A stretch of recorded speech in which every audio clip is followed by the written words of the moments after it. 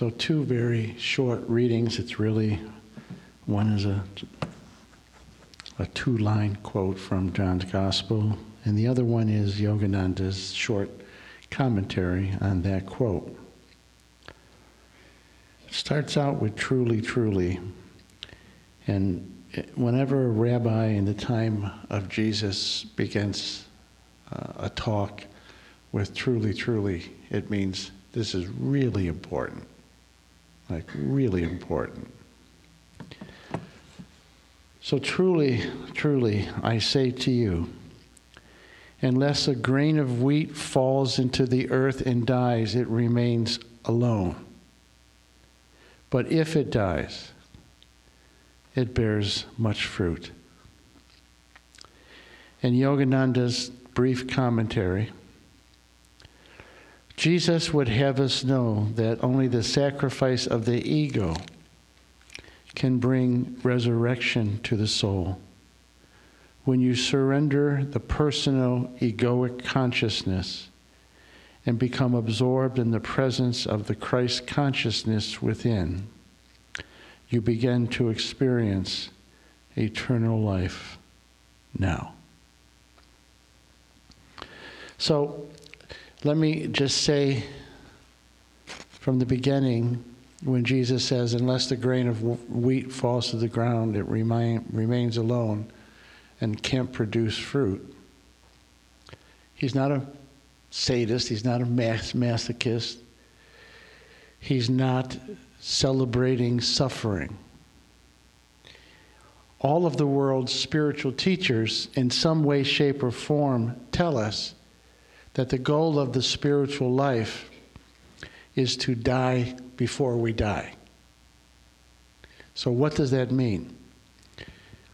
Far too often, we are not living from our souls or from our depths. We are living from the surface self or the egoic consciousness.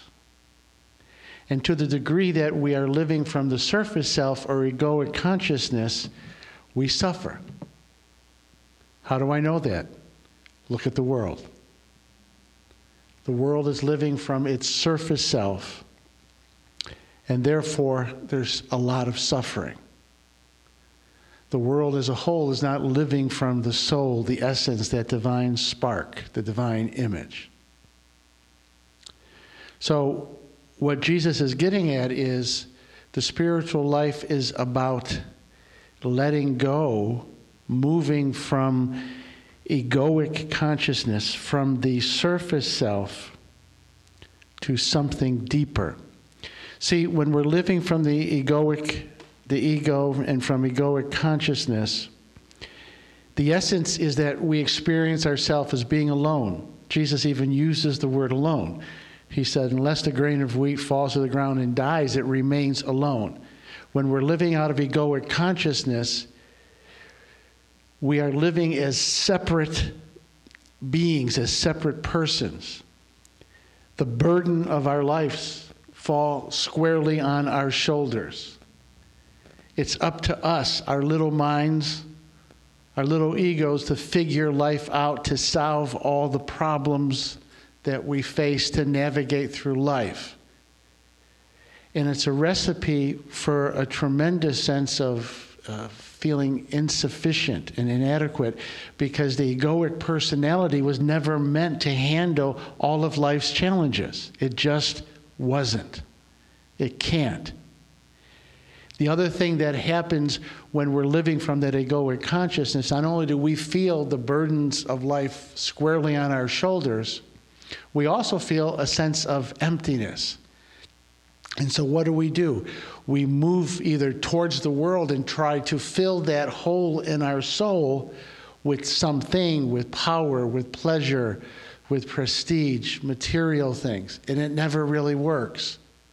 Or we close in on ourselves and live as prisoners within our own limited perspectives and within our own limited heart. And we suffer. We're not meant to live that way. And the good news is that we don't have to live that way. None of us. So what does that have to do with the grain of wheat? Well, let me kind of give you the mechanics of a grain of wheat. The grain of wheat, within the center, the core of the grain of wheat is this spark of life, the germ of life. But it's covered over by a hard shell. And unless that hard shell cracks open, it's not going to produce any life. It's not going to produce wheat. It's not going to produce fruit. So that shell represents the ego that imprisons us. And that shell has to be cracked open. And how does it work with a grain of wheat? Where the farmer puts the seed in the ground, the grain of wheat, and the warmth of the sun begins to soften the shell. The light of the sun softens the shell. The soil becomes an irritant that softens the shell. And then the water, the moisture, softens it more so that it can eventually crack open. So again, the shell is a metaphor for the ego. What cracks open the ego? Same thing for us. First of all, the irritation that comes from suffering cracks open, helps to crack it open. The warmth of the sun is symbolic of God's love. So love and compassion is one of the other ingredients that cracks open the ego. And then the soil that irritates it is, or the water that softens it, is the truth. So let me put this in a very practical context. Most of you know I'm a psychotherapist. And when somebody comes for counseling, typically they're suffering. Okay? So there's some cracking of the shell. They don't come for counseling because they're happy. Secondly, the only way that counseling works is if the counselor can give some level of unconditional acceptance, compassion, love. See, that softens the shell, the egoic shell.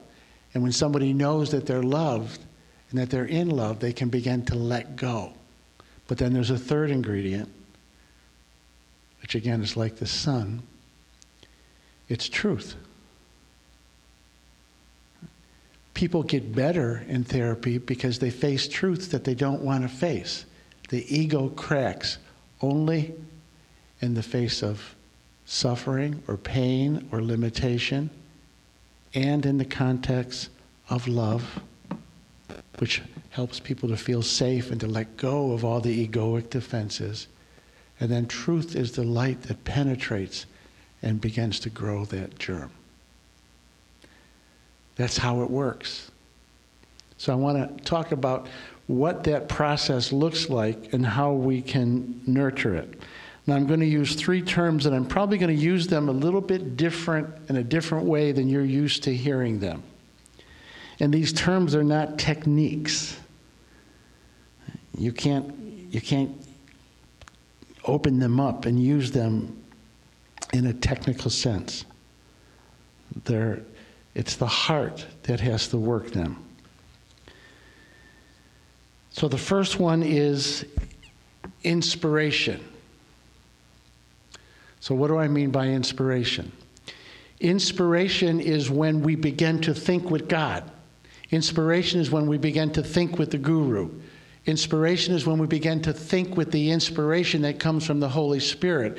It's like our little minds open up to the great mind, and then we begin to think together. That's inspiration. Let me give you some concrete examples. Again, a lot of times in my therapy practice, I try to hold a degree of silence, but inwardly, I will often pray. Help me to be helpful. Help me to know when to speak and not to speak. Give me the words that will help them. Do you see? It's my little mind opening up to the great mind. And if you're sincere, then you begin to think with the intelligence that runs the universe. You begin to think with the divine mind. You think with God and a guru. That's inspiration. And again, simple way we get there is through humility, acknowledging that we need to think with a higher intelligence than our own. And it's as simple as asking. It's as simple as prayer. You've heard me say this many times. When you're in a difficult situation, stop. Even if it's just for a second, go into that silence and ask for guidance. Ask what is the most loving and truthful and intelligent thing that you can do. And inspiration will come to you. And the more you do it, the more it comes. You're thinking with God, so to speak, and you know how to traverse then through difficult situations. That's inspiration. That cracks the shell and grows that divine seed inside of us. The second thing is not inspiration. It's vision. Now, vision is a little different than inspiration. It's not visualizing with your mind. Don't go there. That has its place, but that's a psychological operation for the most part. Vision is when we are in a state of calm and silence, and our hearts are pure. We want the highest good. We want truth, beauty, and goodness. We want God's will. It's a more passive place. See, in inspiration, we're actively working with. In vision, we're quiet, we're listening, we're open. In the best sense, we're passive. And then what happens from the heavens, something gets imprinted on our psyche and in our souls. And sometimes we don't understand it. Sometimes we don't have the full picture. Let me give you again some examples. Years before we bought this building, there were a number of us praying. And this vision and meditating, and in that silence, that vision came that we should have a building. Now, this building didn't come right away. We looked at other places. We almost bought another place. I'm glad we didn't buy it. The deal fell through at the last minute. But that vision stayed alive. Again, could we completely understand it, see the details of it? No.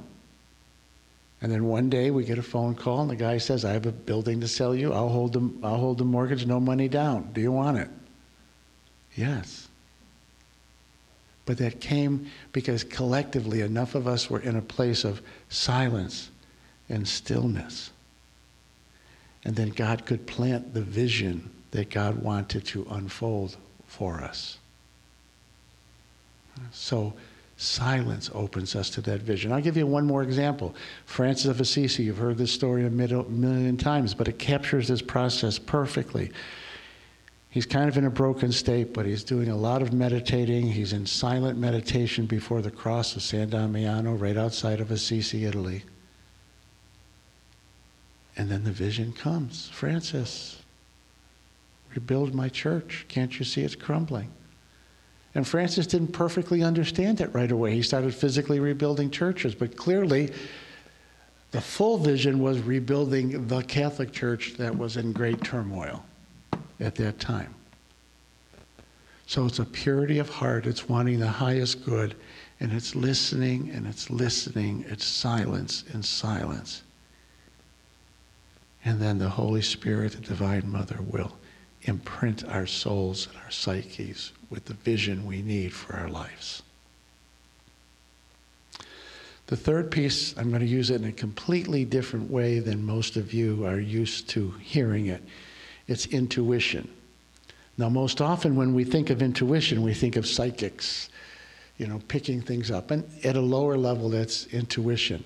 But if you go to the depth and to the purity of what intuition is, it is yielding to something else. It is merging with something beyond yourself. All right, so how does that tie into this whole thing of the grain of wheat and letting go of the ego? Again, I'll just share something from my own life that I think captures this. I remember many years ago going to a spiritual mentor and saying, I know there are moments when I'm operating from my soul or myself with a capital S, but I can't hold it. It's not stabilized. And I remember what he said to me. He used this analogy. You know what a sieve is? It's like a container that it doesn't have a bottom. It's an open bottom. And what he said to me was, what you're trying to do is you're trying to pour water into the sieve. The water is this higher consciousness, but it keeps on pouring out. You're trying to squeeze God consciousness into your egoic personality. And it can't hold it for long. It falls out. What do? He said, well, you got to take the sieve and just throw it in the water. And then it's always filled with water. I said, well, okay, how do I do that in my life? And he said to me, he asked me this question. He said, well, when do you experience this grace, this higher consciousness? I said, well, often when I'm with my clients. And then he said, well, because when you're with your clients, you're really not thinking a lot about yourself. You're at the service of your clients. He said, my guess is you are just trying to love them.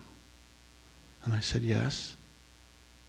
And then he said, why don't you just stay in that state all the time? He wasn't saying treat everybody like they're your client. But in every and all situations, just be an instrument of love. He said, then your little self will fall by the wayside, and that larger, that higher consciousness will become the dominant consciousness in your life. A very parallel thing that Roy Davis told me, a direct disciple of Yogananda, and Roy initiated me and ordained me. Roy said to me, never forget that you're a teacher. Now, what he didn't mean pontificate all the time.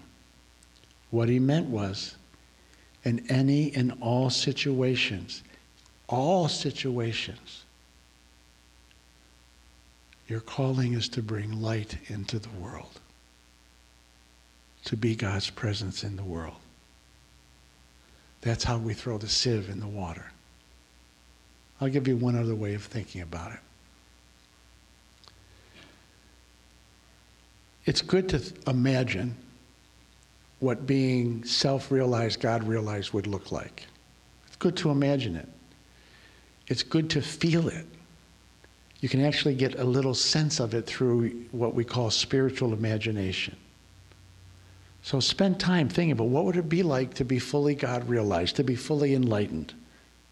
And feel it, get a sense of it. Then when you go into situations, hang on to that feeling. Hang on to that sense. It's as simple as this at one level. Wherever you are, whoever you are with, stay anchored in your heart. Stay anchored in your soul.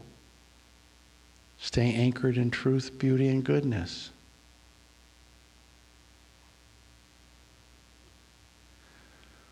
It took them 2 hours to get my tooth out today. It's a lot of digging. And, there were moments where I would get anxious and tighten up. And what I just kept on coming to was God, Christ, Guru. God, Christ, Guru.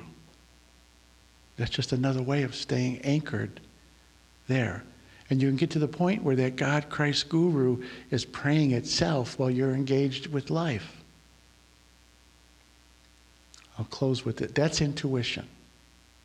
And no technique can get you there. It's just a willingness to surrender to truth, beauty, and goodness, to surrender to the divine, to have your lower self bow to your higher self. So I'm going to close with just two quotes.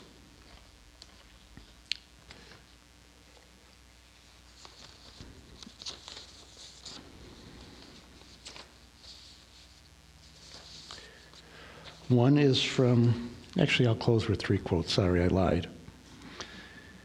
From the Bhagavad Gita, the 9th chapter.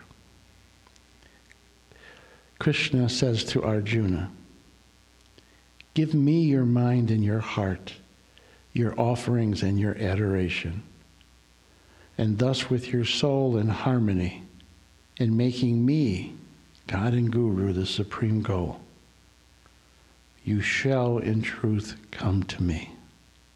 We become what we love. That's intuition. Second quote is from Anandamoya Ma, the great incarnation of the Divine Mother. "Lose yourself altogether when bowing down to God with a single-minded devotion. You will obtain joy and power in proportion. If you cannot do anything else, at least in the morning and in the evening and at the appointed time, lay down your body, mind, and life before Him. And salutation and surrender, even just thinking of Him a little, moves us in that direction." And the last quote, a wise person told me this many years ago. God says to us, it's a great trade, "Give me your mind, and I will give you my heart. Give me your will, and I will give you the peace that surpasses all understanding, and everything else you need to be victorious in life." The divine in me bows before the divine in each one of you.